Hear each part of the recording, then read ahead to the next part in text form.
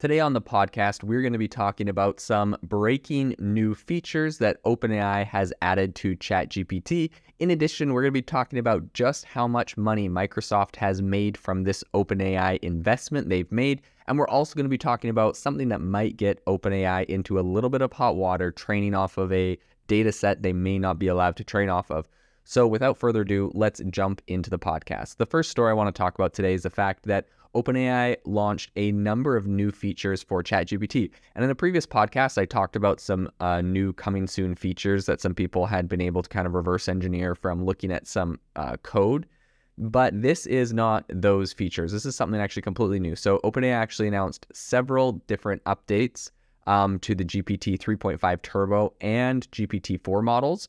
And essentially, they're looking to increase, their functionality and their usability for developers. So I would say one of the most significant updates is the introduction of a function calling capability in the chat completion API.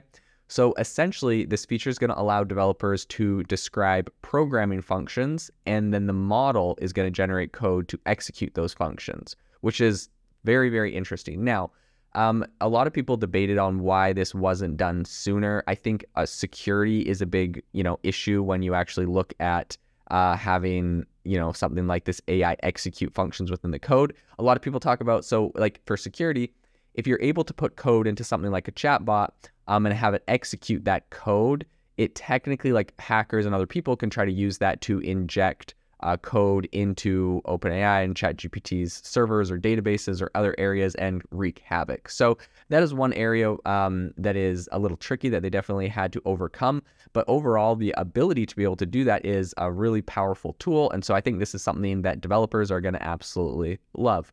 The next thing that a lot of people have been hyping up is, or a lot of people have been really excited about, is that in GPT 3.5 Turbo, so this is, what everyone essentially gets, they are going to have a 16,000 token context window. So what this means is that they are going to be able to take around 4 times longer of text as an input into ChatGPT to be able to, give you a response. And just for like context on how much 14,000 tokens is, right? Because it isn't even words, it's just like parts of words. The way they break it up is kind of weird, but this is approximately equal to 20 pages of text. And that's in like a single request that, like someone's API could send a single request to OpenAI of 20 pages long. And yeah, like I said before, it's about 4 times longer than the original 4,000 token context window they had before. And so this is going to allow for some very long prompts and prompt response exchanges within ChatGPT. People are really excited about this. Now, one reason why a lot of people are thinking that they have done this is the fact that Anthropic's Claude AI chatbot has been getting a lot of attention recently for the ability to upload massive amounts of text to this. I think you can upload I've seen some demos where people uploaded PDF documents to Claude that were like, 300 pages long, or like an entire book essentially. And it was able to, in a couple seconds, read the whole thing and get an answer to a question out of that. So I think OpenAI obviously is at a much larger scale than Anthropic's Claude. I believe the only way currently for consumers to use Anthropic's Claude is through Poe.com, which is created by Quora. And I think that's the only consumer use case of it right now. And so obviously this is, something very small. It's not available to the mass public. So they have the ability to do some of these, crazier stunts or whatever you want to call it, where they're essentially allowing much larger things, where if they were actually to scale that to the user base that OpenAI and ChatGPT has, it would be pretty brutal on the servers, which as Sam Altman recently said before Congress, they're already struggling to have enough, capacity and GPUs and everything else that they need. So I don't believe that ChatGPT would necessarily be able to do something like an entire book. But 20 pages already, that's pretty incredible. So this is a pretty massive update that's going to be integrated. OpenAI has also made some pretty big cost reductions for their platforms. So the pretty popular text embedding tool they have called Ada 2, and that model essentially it translates text into numeric formats that are more understandable by machines. So that is now coming at a 75% lower price. They're cutting the price 75% on that. And in addition, GPT 3.5 is now going to be about 25% cheaper. And that includes API use. So that's going to be pretty exciting. And some of these are going into effect right now, but I think most of these features are going to be available by June 27th. So you may have to wait a little bit before you can start uploading 20-page text documents to ChatGPT. But overall, this is a pretty massive update that ChatGPT has announced, and we're pretty excited to see where this goes. The other story I wanted to talk about today is the fact that Microsoft's chief financial officer recently said, so everyone knows that Microsoft invested originally $1 billion, and they followed that up with another $10 billion. So they're all in at $11 billion on OpenAI right now, and a lot of people are saying, that's expensive. Is OpenAI going to be able to make the money back? This is kind of before ChatGPT really exploded to quite the level it's at now. I think now people are confident, OpenAI is going to reach some pretty impressive numbers on users and growth and revenue. But in any case, the CFO of Microsoft recently said that AI products will add $10 billion in revenue. And so she told investors that, and she included, OpenAI contributed at least $10 billion to the company's revenue, she said. She didn't specify the time period over which that happened, but Microsoft generated around $198 billion in revenue last year. And the next generation AI business will be the fastest growing. So what she said is the next generation AI business will be the fastest growing 10 billion business in our history, she said. So while Microsoft currently is really benefiting from all of these new AI features, they aren't free, and that's why they're able to, make money off of them.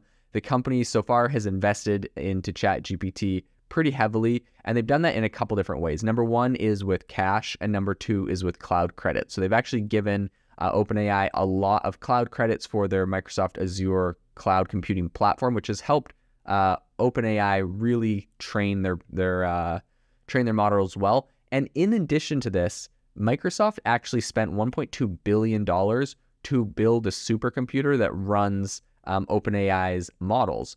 So that's something not a lot of people know, but they've helped in a lot of different ways. They've been a very strategic partner.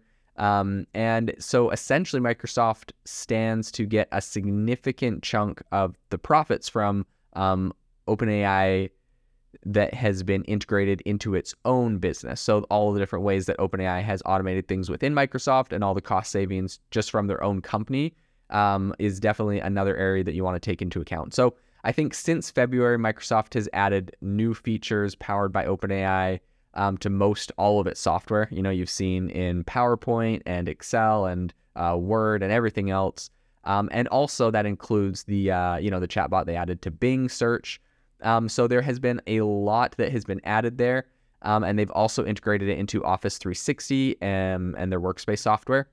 So Microsoft, I think one of the main ways that they're making this $10 billion back is that they're charging a pretty significant premium to customers of their AI-powered Office 360 features.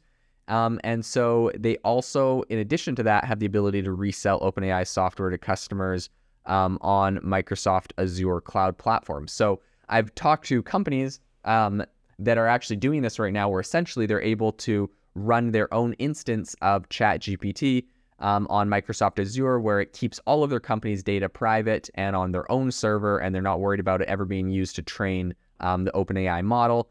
And so, that kind of gets over the issues that people like Chase Bank and some others had, Sony as well, that banned ChatGPT because they're worried about, private company data getting leaked through that.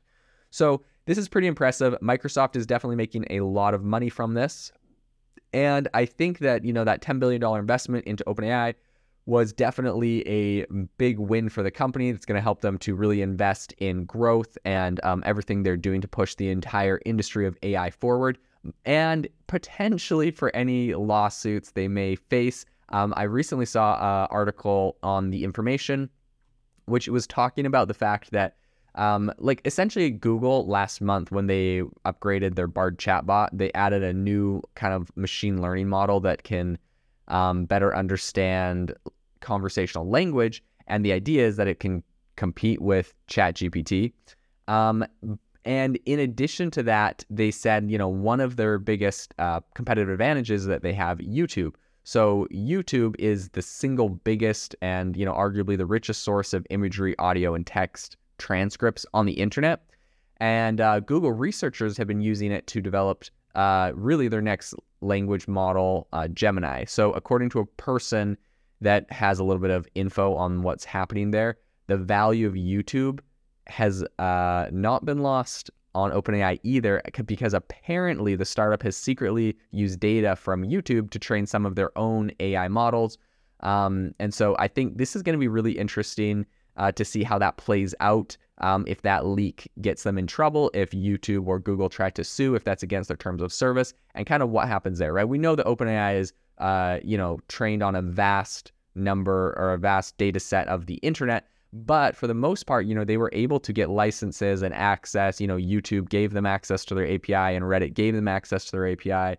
And now that all of these companies are seeing how valuable their data is, they're shutting it off. You see this massive, uprising on Reddit now that their API is getting, the price of it is getting, massively increased. And, Elon Musk shut off OpenAI's access to Twitter's data and their API. So it's going to be really interesting to see if OpenAI gets in trouble from YouTube for training based off of that data set as well. And this is an area we'll definitely have to continue watching into the future.